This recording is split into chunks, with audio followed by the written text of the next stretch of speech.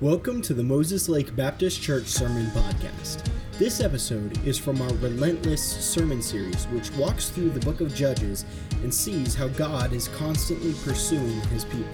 We hope this episode will be an encouragement to you, and we'd love to hear how God used it in your life. Hey, man, let's take our Bibles today and let's open them up to Judges chapter number 6 this morning, Judges 6. And man, it's good to be in the Lord's house, and I'm looking forward to really our message this morning, what God's going to do in that. And I will say, and I'll add this, I'm thankful for my dad and the spirit he has. And I was telling somebody, I don't know a lot of people, and I know he's my dad, but I don't know a lot of people that are, hey, I have 6 months to a year to live, but, it's all right. Like, we'll just keep moving forward. I don't know a lot of people like that, and I just praise the Lord for his spirit, and I'm not going to look at him because then I'll cry, but I just want to encourage you to be praying for him and praying for everything there, and we're asking the Lord just to work a miracle. Well, last week we didn't get through the message. Some of you were excited about that, that we cut short, but we're going to go this week and title this week, A Closer Look, Part 2. And last week, we really opened up just kind of talking about kids. And any of us that have ever worked with kids, I use the illustration, the thought, anytime I ever pull the phone out, any screen that ever comes out in front of children, what do they have to do? They've got to get closer to it. They've got to get closer to it. How many of you have ever worked with a microscope? Anybody ever work with a microscope? How many of you like working with microscopes? All right, I don't know why you'd see things that you don't want to see, But I remember working with microscopes, and if you went through like a biology class, I remember that they take a little template or a little piece of paper or something, and I don't know all the technical terms. Craig knows all of them, and you put a little dab of they put milk on there or put some sort of saliva on there or put blood on there or something, and then they slide it underneath that microscope, and man, what does it do? It just begins to look, and you begin to see things that you wouldn't normally see. You begin to see some things that you can't see, they say, with the naked eye. You can't see without that microscope. Well, what are you doing? We're just getting a closer look. I mean, really, naturally, with that naked eye, we can see what's there. We can see the blood. We can see that saliva. You can see that food, that piece, that leaf, or that bug, or whatever it is. You can see that. But when you get a closer look, you actually see what's really there, what's really going on. We're continuing this series in the book of Judges. Of course, the series title is Relentless, talking about the pursuing grace of God. And our key verse for the entire book, I love it. And if you highlight or write in your Bible, I would underline the first word of the verse, Judges 2:16. Judges 2:16. The very first word is the word nevertheless. Man, nevertheless. Some people like to go and they say, the book of Judges, boy, God was just all over his people, and he was just trying to, give them the paddle, so to speak. God was bringing out the belt, and, he's really getting after them. Man, the truth be told, the book of Judges isn't about God's judgment. The book of Judges, all of the judges are God's grace. Is God in love and mercy pursuing his people. And the reason we call it relentless is because he didn't stop. There's always a nevertheless. Aren't you thankful today that God doesn't give up on you? Man, I'm so blessed and thankful this morning to know that I serve a God that doesn't say, well, Dennis, I've given you enough chances. That's it. Man, I'm thankful I serve a God that says, I love you and I want you to experience a fulfilled life. I want you to experience a blessed life. I want you to find fulfillment in a relationship with me. You see, listen, that's what the entire Word of God is about. The entire Word of God is about relationship with God the Father. That's what the Word's about. It's God saying to mankind, I love you and I want a relationship with you. Well, the book of Judges is the same, specifically with the people of Israel. You'll recall, those of you that have been here in our series, we won't take long to do this, but the book of Judges, the people of Israel, they have what we've titled a cyclical relationship. They follow God, don't follow God, follow God, don't follow God, just kind of going in this circle. And Remember, God had promised them a land through Abraham. He brought them into this land. But the children of Israel, they began making their own choices. And they would say, well, we know what God desires for us. We know he wants relationship with us. We know God wants us to find fulfillment in him. But we're going to choose what we want. And so they would choose what they wanted. And because of that, God would allow natural consequences of their sin to take place. But then also, God would allow the enemies of God to oppress the people of God, or at times even enslave the people of God. When God brought the children of Israel into that land of promise or promised land, he had asked them to accomplish two things. One, drive out or destroy any of the enemies of God that were in the land. Two, teach God to the next generation. Well, what we discovered a number of weeks ago, I believe the first message, which I think this is message 7, and so what we discovered the first week is that the people of God, they gave God what we call partial obedience. You remember that? They went into the land and they said, we'll drive out these guys, but not these guys. We'll destroy these guys, but not these. And you read Judges chapter number 1, and what do you find? You find a bunch of ites, Hittites, Perizzites, Canaanites, Amorites, Amalekites, Perizzites. We got all that. You find the ites and the Philistines. That's what you find. They gave God that partial obedience. They didn't drive them out. The second thing to accomplish in the land was teach me, to the next generation. Well, Judges 2:12 and 2:14 tells us that there arose up a generation that knew not God, and there arose up a people that forgot God or forsook God. So because of that, God allows them to go into slavery or become oppressed. Well, the people of God, they had their moments where they rebelled against God, but that cyclical part of it is where they'd come back to him. And they'd come back and they'd say, God, we're oppressed. Would you save us again? The first time they did this, Judges chapter 3, the people are being ruled by the king of Mesopotamia, and you'll recall that his name was Cushan-Rishathaim.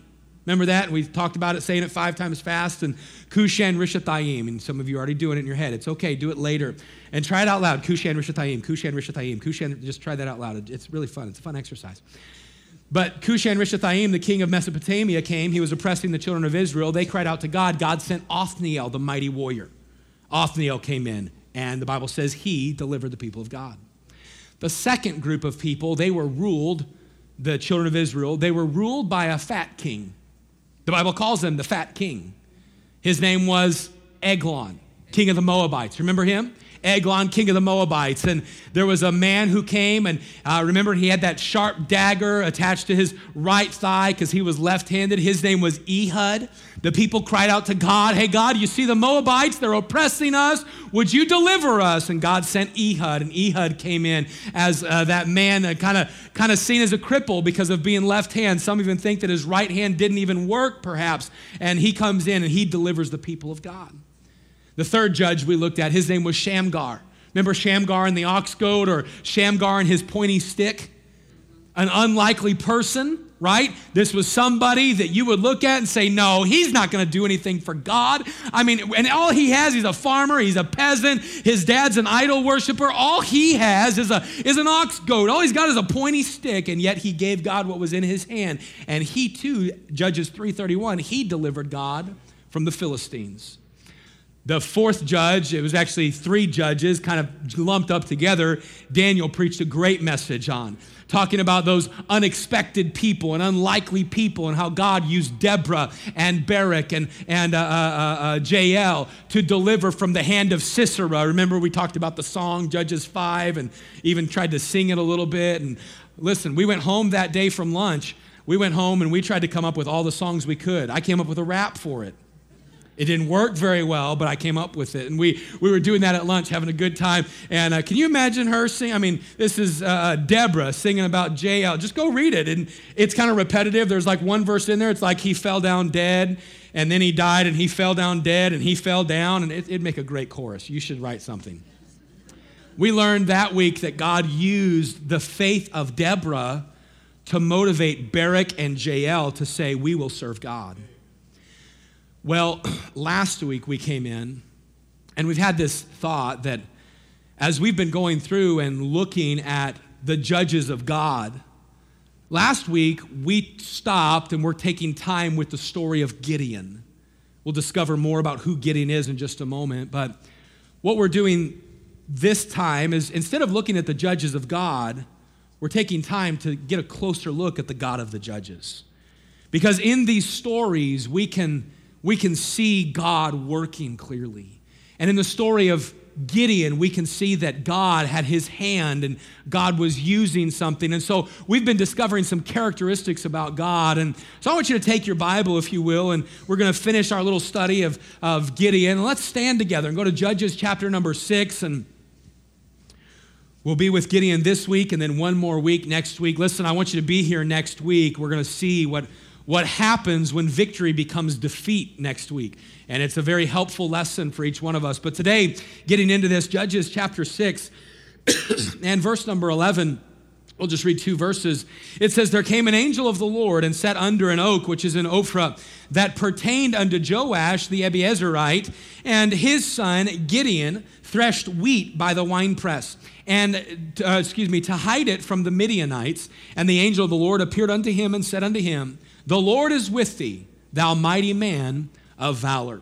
We meet this man Gideon. Gideon would be considered the fifth judge with the nation of Israel, the fifth time that they've been oppressed, and this fifth time that they would cry out to God and God would give them a deliverer. As we go through this today, we're going to, again, just take some time to not just discover who Gideon is, but I want us today to look past Gideon. I want us today to take the microscope. I want us to put it up to the story of Gideon, and what we're going to see is we're going to see a wonderful God working behind the scenes, a wonderful God doing some things to teach us about himself. And so this morning, before we get any further, let's just take some time and commit it to the Lord. With our heads bowed and our eyes closed, let's pray. Once again, let's just ask God to speak to us. Right where you're seated or right where you're standing, why don't you just take a moment and just pray something simple of, God, I give you this time. Please speak to my heart. God, I give you this time. Please speak to my heart. And then would you just make a commitment that as God speaks to you, that you're going to listen to him today.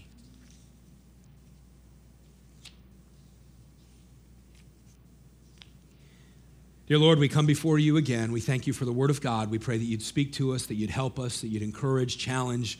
Lord, if there's someone here, they don't know that heaven is where they would spend eternity, I pray that today would be the day that they come to know you as their personal Savior. Father, for every believer in here, God, would you help us today to understand that you have a message and a lesson for us about you and who you are.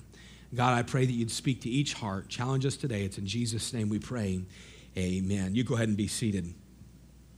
We mentioned all the judges. We mentioned Othniel. We mentioned Ehud and Shamgar and Deborah and Barak and Jael. And now we come to this judge of Gideon. If you were to go and do some research, just some things about Gideon, the Bible tells us that he's found in Ophrah. That place of Ophrah would actually be in the valley of Jezreel. It's kind of right where that little dot is, and you can see that on there. There in the nation of Israel, really kind of right in the center of the nation of Israel is where we would find Gideon. The Bible tells us that the Lord comes to him. Now, why did the Lord come to him? Well, the Lord came to him because the people of Israel, they were being oppressed by the Midianites. If you were to go and you were to read Judges chapter 6, verse 6a, just the first part of it, the Bible tells us the oppression was great. Look back, if you will. You're in Judges 6. Go back to verse number 6. It says this, "And Israel was greatly impoverished because of the Midianites." Israel was greatly impoverished because of the Midianites. Well, here's what happened. The Midianites had come in. They had oppressed the people of God to the place that the people of God, as we find Gideon in just a moment, they're scared to even grow their own crops or work their own fields. Why? Because verses 3 through 5 tell us that the Midianites had come in. They were destroying crops, destroying land, taking the harvest. They were just being wicked and cruel with the people of God. That's why when you read verse 11, the angel comes to Gideon. Where is he at? He's threshing wheat, but he's not doing it on the threshing floor. He's doing it in the wine press. He's doing it in secret. He's trying to hide this. Why? They're greatly impoverished. Well, because of that, the people of God, They call out to him. They call out to God. Go look with me at verse number 10. Verse number 7. It says, and it came to pass when the children of Israel cried unto the Lord because of the Midianites, that the Lord sent a prophet. The prophet comes and the prophet speaks to them, verse 8 through 10, and he says, hey, the reason this keeps happening is because you keep walking away from the Lord. You keep abandoning your relationship with God. But I want you to notice what God does. God doesn't say, so you've done this too much, you're on your own. No, we read verse 11. Verse 11, he comes to Gideon. And verse 12, he says, Gideon, you're a mighty man of valor. I'm going to use you. I'm going to work through you. Gideon, he was the tribe of Manasseh.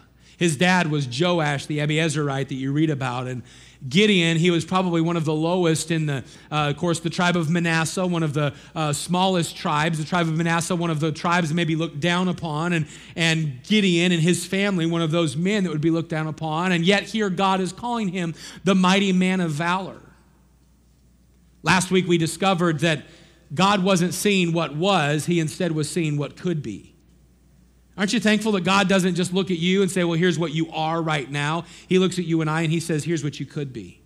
Here's what I want to do in your life. Here's how I want to work with you. I could take you like a Shamgar, a nobody, and accomplish something great for me. I can take you, Gideon, the least of your family, the least of the tribes, the least in your father's house, and I can use you to accomplish something great. Man, I'm glad God doesn't see what is, he sees what can be. And that's what we see God with Gideon doing. But as we go through this story, what we've learned so far is we've taken that closer look at God, and we've seen a few things about God. I'll rehearse them very quickly. Last week we saw that we have an eager God. We serve an eager God. Well, how do we see that? Because here's the children of Israel, oppressed by the Midianites. They cry out to God, and you know what God says? I'm here. I'm here. The psalmist said it this way, he is ready and willing. You know what God is doing? God is eager to help you. He is eager to work in your life. He is eager to come and fight for you. He is eager to work on your behalf. He's eager to use you to serve him. We have an eager God that says, listen, I want to work. I'm just kind of waiting on you. And I don't know about you, but I think if I were God, I probably would have kind of ignored Israel a little bit. You know, I kind of said, well, you guys cry out for a few more years. Here they are, they'd been in slavery for 7 years. It had taken them 7 years to call out to the Lord. And yet God, he responds immediately. Man, what's that show us? It shows us we serve an eager God. Man, listen, in your life, don't be like the one man I ate lunch with a number of years ago. A number of years ago, I had a man with a political official, and we were sitting there eating. I said, how can I pray for you? And he said these words. He said, Dennis, you don't need to pray for me. You don't need to bother God with my stuff. There's probably more important, there's probably worse, this is what he said, there's probably worse off people to pray for. I can handle my own. That's what he said. Man, I thought, man, what a heartbreak. Here's somebody that says, I've got this. I don't need God, and God doesn't care about me. Can I tell you, don't let our culture tell you that. Don't let some false religion tell you that. Don't let some overzealous religious person tell you that. Just understand that God says, I love you and I care for you and I'm eager to work in your life. We serve an eager God. Secondly, we saw that we serve an embracing God. Where do we see this? All throughout the conversation between the Lord, the angel of the Lord, and Gideon, do you know what God kept saying to Gideon? I'm with you. I'm with you. I will work in you. I will do this. I will accomplish. My presence will go with you. What is that? That was God saying to Gideon, stay close to me. Stay close to me, and I'll accomplish some great things through you. And what we just took time to discover last week is not only do we serve an eager God, but we serve an embracing God. We serve a God that says, I want relationship, and I want to draw you close. And what we saw is that closeness with God, man, it provides the ability to hear God better, right? Jesus said, my sheep follow me and they hear my voice and they know me. Well, how do we know that? How do we know God? Because God is embracing. Man, God's embracing. Aren't you thankful that especially during the hard times, we have a God that says, come close. I know it may not be the way things really are, but I'm like many of you. I love that Footprints in the Sand poem. It's so old and been around for years, and people put it in beach shops and stuff like that. And the whole premise of it is just one set of, two sets of feet prints going, and then there's just one. And the author's like, well, God, I see we're walking together, but why did you abandon me? And the saying is, no, my child, it was there I carried you. Man, listen, I understand it's kind of the thought. That's not Bible, but the principle is Bible. Man, the principle is, even during the hard times, God says, come here, I've got you. Here's Gideon at a hard time in life, and God comes along and says, I am with you, thou mighty man of valor. My presence will go with you. Man, we serve an embracing God. Well, that's where we stopped last week. We're not stopping there this week. All right, we're going to get going on this. I want you to notice, thirdly, that we serve an encouraging God. We serve an encouraging God. I love the story of Gideon. And excuse me, as you go through this passage, we see that we serve an encouraging God, specifically in verses 25 through verse number 40. I won't read all of that right now, but let's read verse 25 of Judges 6 down through verse number 33. Here's what we discover. We read this, and it came to pass the same night that the Lord said unto him, the Lord said to Gideon, take thy father's young bullock, even the second bullock of 7 years, and throw down the altar of Baal that thy father hath, and cut down the grove that is by it, and build an altar unto the Lord thy God upon the top of this rock in the ordered place, and take the second bullock and offer a burnt sacrifice with the wood of the grove which thou shalt cut down. Verse 27, then Gideon took 10 men of his servants and did as the Lord had said unto him. Stop right there. As you go through this story, God first comes, and I want us to see that God is an encouraging God, because what I see is God encouraging the growth of the faith of Gideon. He's encouraging the growth and the faith of Gideon, kind of encouraging Gideon, hey, Gideon, I want you to kind of take baby steps. Let's take some small steps. Now, you say, Pastor, why do you see that there? We're going to discover in a moment that the Amalekites and the Midianites joined together. The Bible says, we read it last week, that they were as multitudes, and their camels were as multitudes. And if you were here, you'll remember we talked about that, showing us their wealth as well as their population. Just a mighty nation, the Midianites and the Amalekites, up against Gideon. But when you come to this part of the story, it says that God comes to Gideon and says, hey, Gideon, your dad, Joash, he's got an altar set up to Baal, and he's got a grove. Now, the word grove there, it would be an idol or some shrubbery that would be carved, or a tree that would be carved, or an actual idol that would be set up right next to the altar. That's what a grove is. So we could use the word idol right there and understand the context. So here's what God comes to Gideon. Gideon, I want you to go, and I want you to, your dad's altar to Baal and the idol right next to it, Gideon, you need to go and you need to tear it down and set an altar up to the Lord and then sacrifice to me. Now, some in here would be like, well, that's a huge step. God was using this as a small step. See, because the Amalekites, God was about to ask Gideon to go and defeat the Amalekites and the Midianites, probably about 100,000 soldiers with 300 men. That's what God was about to ask Gideon. That is like cliff jumping faith. Like here's this, Gideon, jump off. Lord, I don't have a parachute. God, I don't have, and that's that type of faith. But God wasn't asking him to do that without growing him to that point.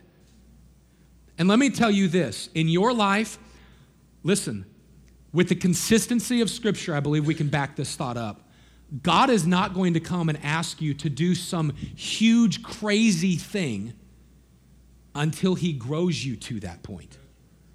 Now listen, sometimes the small steps that God does ask us to take to us are huge things.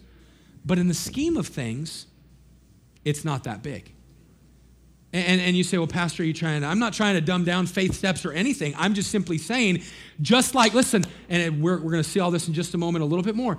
Just like a child doesn't just become an adult, a Christian in the Lord doesn't just become a grown-up in the Lord. We grow by the milk of the word. We grow by those baby steps. So here's God coming to Gideon and says, Gideon, I want you to take down your father's altar and the idol. The Bible tells us that Gideon goes and he does it. He accomplishes it. That's verse 27, 28 down to verse number 33. They do it. And it's interesting because they come out and the men of the village, they come out and they're like, hey, Joash, we heard that your son, he tore down the altar. Why don't you send him out that we can kill him? That's what they say. Look at verse number 30. Verse number 30. Then the men of the city said, bring out thy son that he may die. Hey, we want to kill him. He tore down this false altar, this altar, Joash. We want to kill your son. I love Joash's answer. Verse 31. Verse 31. And Joash said unto all that stood against him, will ye plead for Baal? Will ye save him?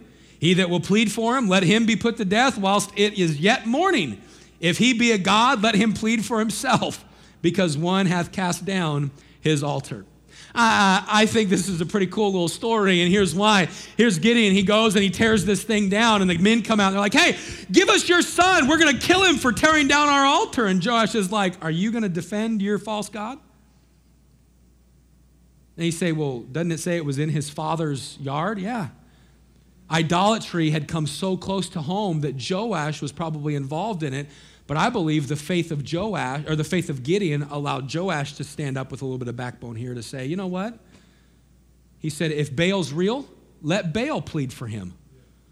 And I like what he said. He said, if any of you plead for Baal, let him be put to death. Kind of turned it back around. Gideon does all of this. Well, why did God ask him? Why was Gideon doing this? I believe it's simply this thought that God, again, he was encouraging that growth of faith in Gideon. And if you go and you continue reading, you would read verse 34 through 40 and Judges 6, 34 through 40. That's the place many of you have heard of, the prayer of Gideon and Gideon's fleece. Gideon's fleece. Well, what happened? Here's what took place. Gideon, he kind of prays to God. He says, God, I want to know this is you for sure.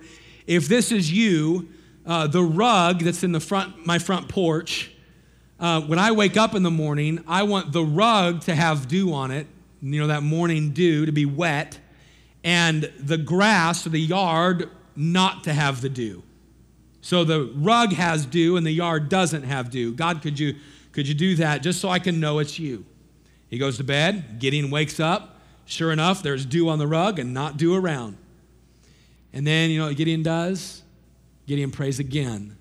But here's what he prays. He says, God, I don't want you to get mad at me, and I don't want you to be upset with me. But just to make sure this is real and this is you, could I wake up tomorrow and the fleece is dry, the rug is dry, and everything else is wet? Would you do that? And I want you to notice, and you can go and read this for yourself, Judges 6, 35 through 40. God doesn't reprimand him. God doesn't say, Gideon, how dare you do this? God answers him, and he wakes up in the next morning, and God does it. Now, some would say, well, Pastor, why do you think he was doing that? Because God was encouraging the growth of his faith.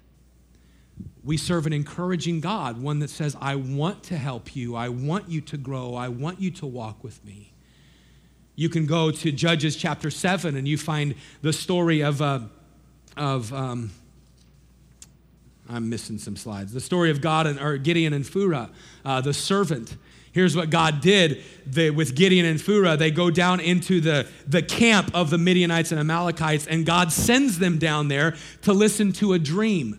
The dream is really funny. The dream, Gideon goes down there and they're listening to two soldiers from the Midianites and Amalekites talk, and they're kind of listening in. And the one soldier says, I had this crazy dream. I dreamed that a loaf of bread rolled into our camp. This loaf of bread, it rolled into our camp, and all of the tents fell down before it, and everybody died. The other guy sitting right there, he's like, Well, that's nothing. That's nothing but Gideon.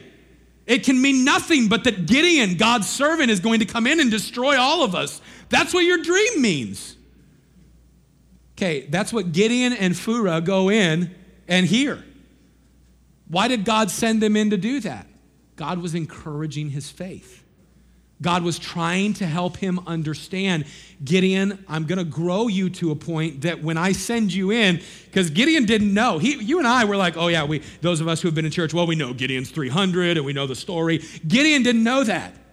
He was thinking God's going to use me and like another 100,000 people, one-on-one. We're going to go in. It's going to be a great thing. No, God was encouraging the growth of his faith. And just let me help you understand that God is patient. He's patient to give us time to grow in our faith, and he encourages the step-by-step development. Every single person, if you know Jesus as your Savior, God encourages you to grow. He did not just expect Gideon to take that giant leap, and he doesn't just expect you to take that giant leap. Sometimes we need to, sometimes we begin to think. We think, well, man, if I get serious about the Lord and if I really move forward in my faith for God, then God's going to ask me to, God's going to send me to Zimbabwe as a missionary, or God's going to do that. No, listen. Sometimes those small steps of faith, it's just simply, hey, I want you to tell your neighbor about me. That's the small step of faith I want. Hey, I want you to be faithful in the Word of God. Small step of faith. Hey, I want you to stay faithful to church. Hey, I want you to start tithing. Hey, why don't you start doing that? Hey, this need here. Why don't you take this step of faith? Why don't you start serving? Oh, we got the end of the city outreaches. Hey, why don't you invite someone to Community Sunday? That's not a giant leap. That's a small step. God encourages that. God wants us to take that. You think about this all throughout Scripture, we can see that God's desire is that we would simply grow step by step. And God uses and he encourages that growth over the long haul. I think of Ephesians 4:15. It says that we should grow up into him in all things. It doesn't say grow up into him all at once.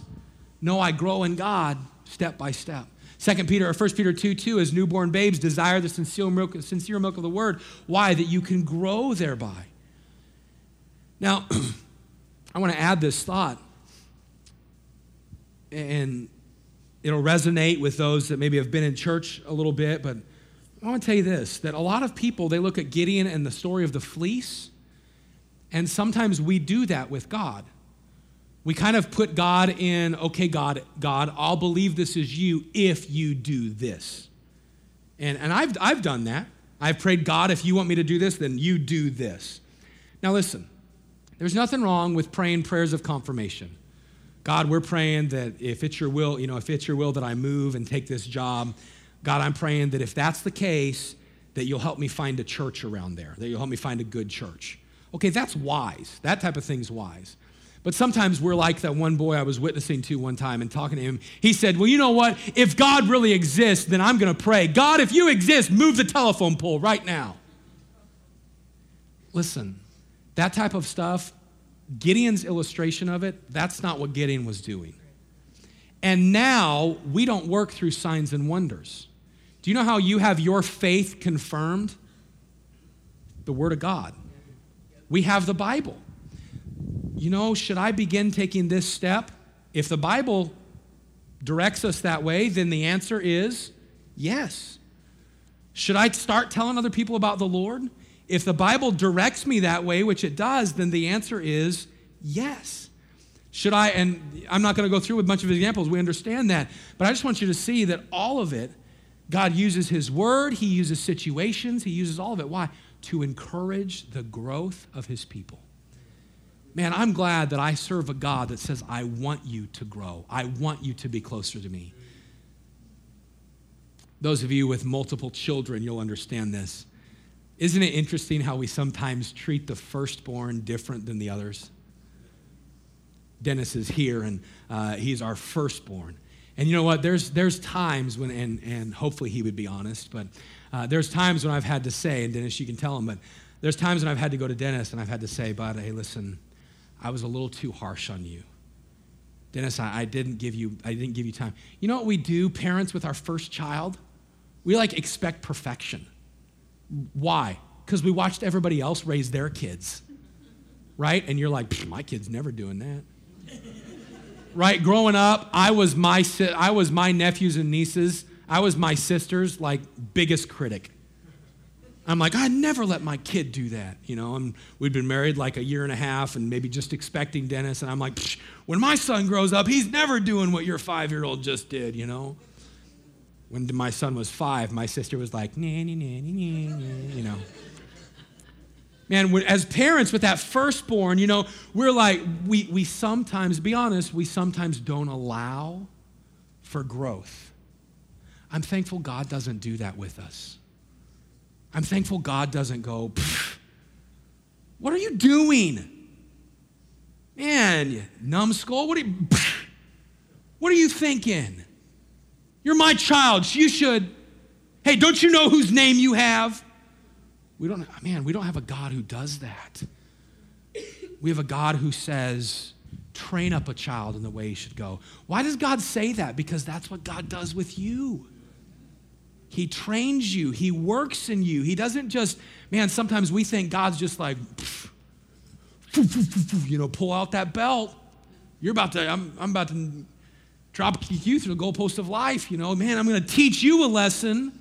And we see God as this God waiting with a belt. No, listen, we have a God with open arms saying, no, that's not the right choice.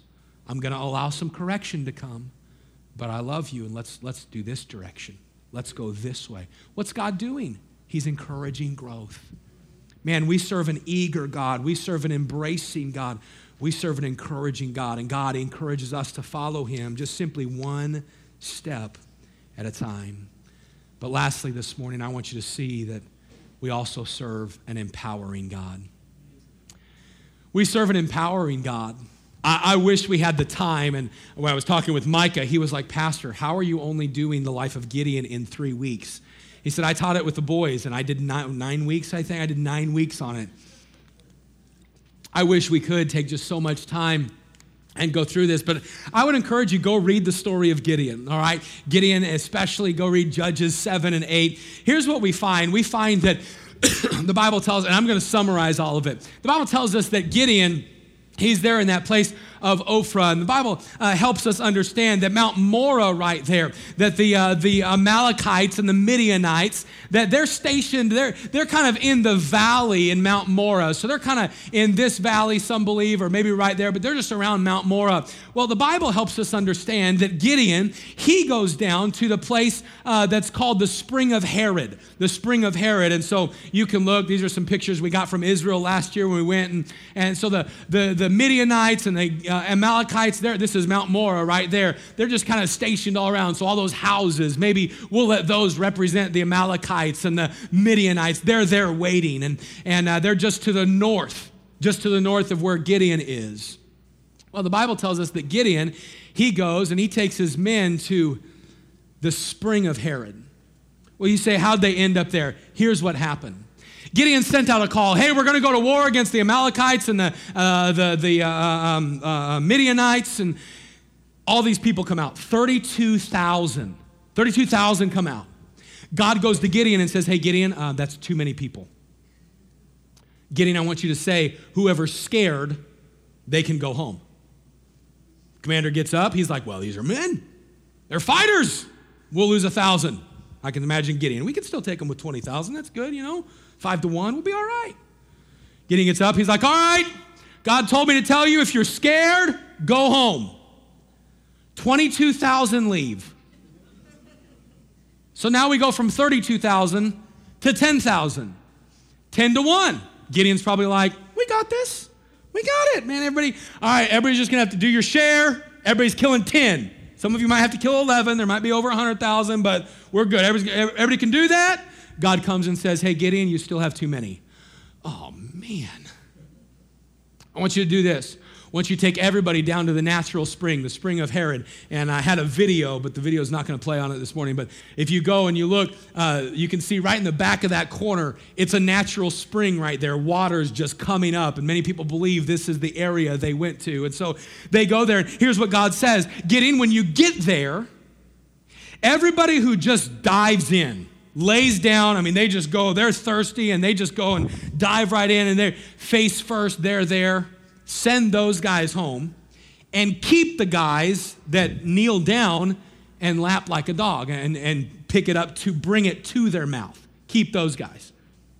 Gideon's like, fair enough. Not everybody's stupid enough to just, go. I mean, that's not a defensive position. We're in the military. They'll get that, and they go. 9,700 of them. Dive right in. I can see Gideon like, maybe the Lord, maybe he messed up that instrument. Maybe. I'm supposed to keep the ones that go in, right? No, send them home. And then God, look at it, Judges 7, verse 7. Look at the verse. Judges 7:7. And the Lord said unto Gideon, by the 300 men that lapped will I save you, and deliver the Midianites into thy hand, and let all the other people go every man into his place. God says, listen, it's by these 300 men that I'm going to give you victory. The reason God came to him and said, hey, there's too many, God said, listen, with 32,000, you're going to think that you guys did it. With 10,000, you're going to think that you're responsible for your victory. But Gideon, it's by 300 that I'll prove to you I am working.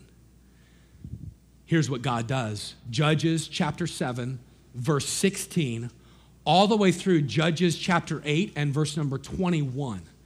Judges 7:16 through 8:21, you read about the battle. Here's the battle plan. The battle plan is that the soldiers, all 300, would divide up into 3 companies of 100. Then they would go, they would surround, they would get up in the mountain of Morah, that area, and they would kind of get around the Midianites and the Amalekites. Once they got up there, they would all do as Gideon would do. Here's what they took with them. You ready? A pitcher, like that you pour out of, a clay pitcher. A lamp, not a lamp like, that you could fight with, like that has electricity in it, that you could snap people. I don't know, I'm thinking of like lamp posts, and you just like use it as a javelin or something. Not one of those. Like a hand lamp. A pitcher, a hand lamp, and a trumpet. What are they missing? Yeah, like a sword, a shield, bows and arrows, catapults, javelins, dogs, I don't know. Something, cats. Throw the cats down there, and then, I was with Brother Skelly. If you were here on Thursday night, we agreed. How many of you like cats? We'll pray for you. Just kidding. Here's they are. They got a pitcher, a clay pitcher, a trumpet, and a lamp. And Gideon says, here's what we're going to do. We're going to go up there. We're going to blow the trumpets and then break the pitchers that are over the lamps.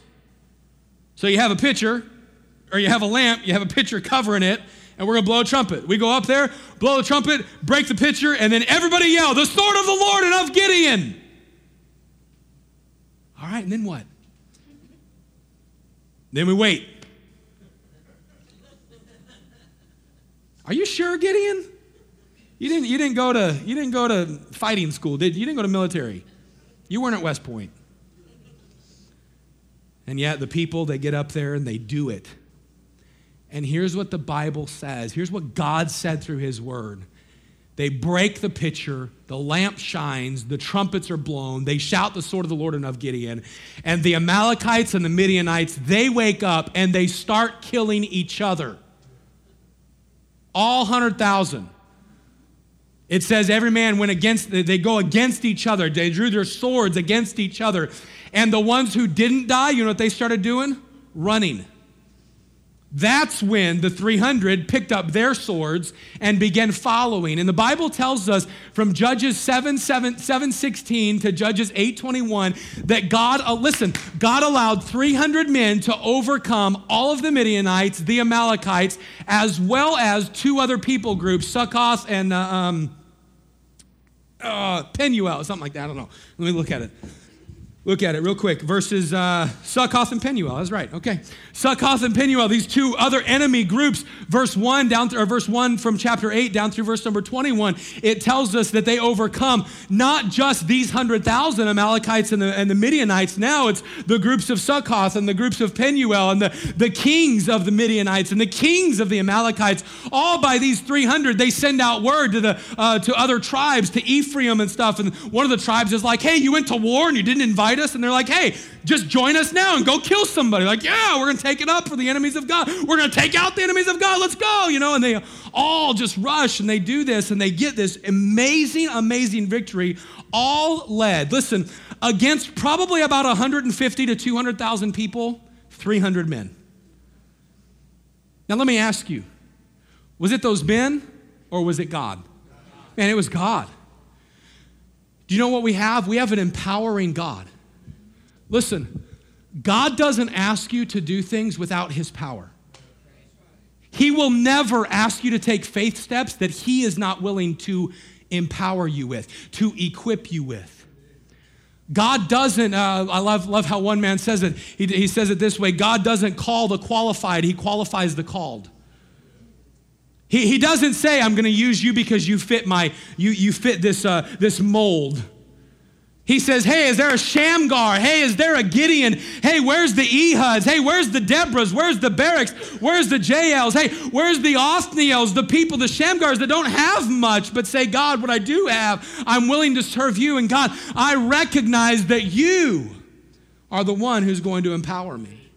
You are the one that's going to do it. Man, I love that Judges 7:7 that the Lord saved with just those 300 men. The victory, this whole thing, the victory, it belonged to God. He completely empowered his people to accomplish his purposes. Can I just tell you this morning that God's still doing that? God's still looking to empower his people to accomplish his purposes. It's all him. It's what he does. I love how it was put, and this is a great quote. God does the impossible through the improbable. He works the unfathomable through the most unlikely. He takes paupers and overthrows princes. God empowers his people to accomplish great things for him. And I like that. He takes the impossible and he does the improbable. The unfathomable, the unthinkable. And he works through the most unlikely. He takes paupers, the poor, and overthrows princes. Do you know what we find in our story? We find Gideon, a poor man from the family of Joash, the tribe of Manasseh, threshing wheat on the winepress, overthrowing the kings of the Midianites and the Amalekites of Succoth and of Penuel. Well, how did that happen? God. He's an empowering God. I believe one of the greatest messages through the entire book of Judges is the fact that God does that impossible through the improbable. Listen, God desires to give you the strength and the power to take great steps of faith and do things for him. I think today, as I was studying and finishing things up yesterday, it's only God that empowers a church like Moses Lake Baptist to reach out and have, in the auditorium the other day, there was over 200, just in here, not counting we had an overflow room that people were in, over 200 people in this place, altars filled and souls saved. You say, well, that was because of Pastor Skelly, or that's because we have a great staff, or that's because we have an awesome team of volunteers. No, listen, it's God. It's God that does that. It's God that does Into the City outreach with seeing those water bottles passed out last week and 2,700, 2,800 invitations. It's God that helps us as a church say we're going to attack our community with the gospel of Jesus Christ. And over 4 weeks, we hope to get out this many thousands of invitations and this many thousand gospel tracts with the message of Jesus on it. Why? That's God. We want God's help. It's only God that can do that because God, he asks you to step out by faith, but then he doesn't abandon you to do it on your own. He empowers you. I love what Paul wrote in Philippians chapter 2 and verse number 13, for it is God which worketh in you both to will and to do of his good pleasure. That means it's God that helps you make the choice to do it and then actually follow through with it. That's what that verse means. It is God which worketh in you both to will, to choose. You know what? I'm gonna get up and read the Word of God. I'm gonna be faithful in the Word of God. It's God that helps you choose that. And then in the morning, it's God that helps you roll over and get up and do it. You say, Pastor, it's so hard. I'm with you. How many of you are not a morning person? I am not a morning person. I think morning starts at like 11:59. There's a minute of morning. And then there's afternoon. Wake me up at 12, I'm good. Some of you are like, no, can't amount to nothing if you don't wake up, you know. I say you can't amount to nothing if you can't stay up till 3 in the morning.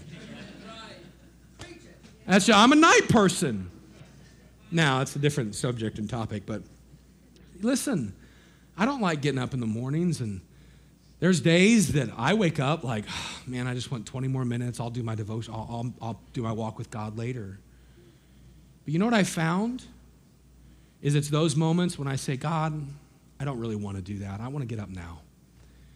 It's at those moments that you find the Lord, and it's not like, oh, energy. It's just like the Lord says, I'll give you a little ounce of willpower to just roll out of bed and your feet hit the ground. You get that coffee brewing, get that cup of coffee or that pot of coffee or the 64 ounces of coffee, whatever you drink in the morning, and you sit down with the Bible and you start reading. And then you go through your day and you go look back and you think, you know, man, today's been a pretty good day. It's not because of your willpower. It's because God helped you. God empowers you to witness. God empowers you. Make all those choices. We go through them, we won't. But it's God that works. The Bible says this in Zechariah 4:6. He answered and spake unto me, saying, this is the word of the Lord unto Zerubbabel, saying, not by might nor by power, but by my spirit, saith the Lord. Hey, it's not your might. It's not your power. It's God. Do you want to know the only thing that's going to help our church continue to make an impact for Jesus Christ in Moses Lake? It's not the pastor. I love our staff. I think we have an amazing staff.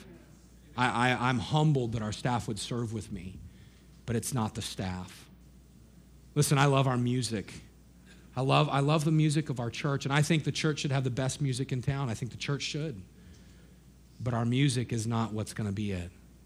We have great kids ministries. It's not the kids ministries. We have great nursery workers. It's not that.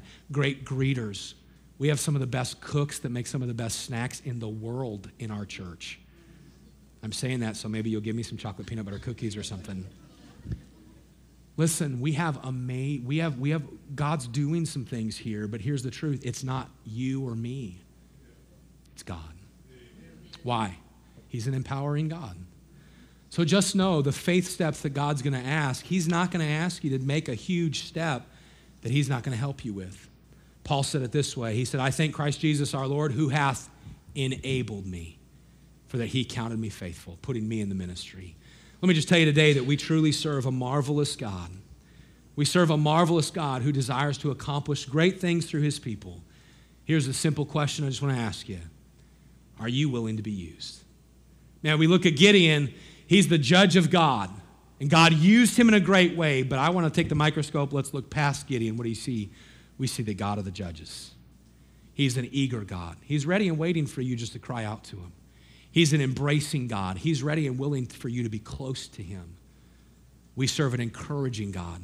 Man, he is ready, and he wants to grow you in your relationship. And then we serve an empowering God. He doesn't say, okay, now you're on your own, Gideon, 300, you guys got this. He says, now I'm going to show up and show you what I can do. I just want to ask you in your life this week, are you willing to be used by God? Are you willing to say, Lord, I'm not going to fight anymore. God, I'm going to get close to you. I'm going to make the decision. That small faith step you've been asking me to take, God, I'm going to take it. Thank you so much for listening to this message. If you would like further information about our church, please visit moseslakebaptistchurch.com.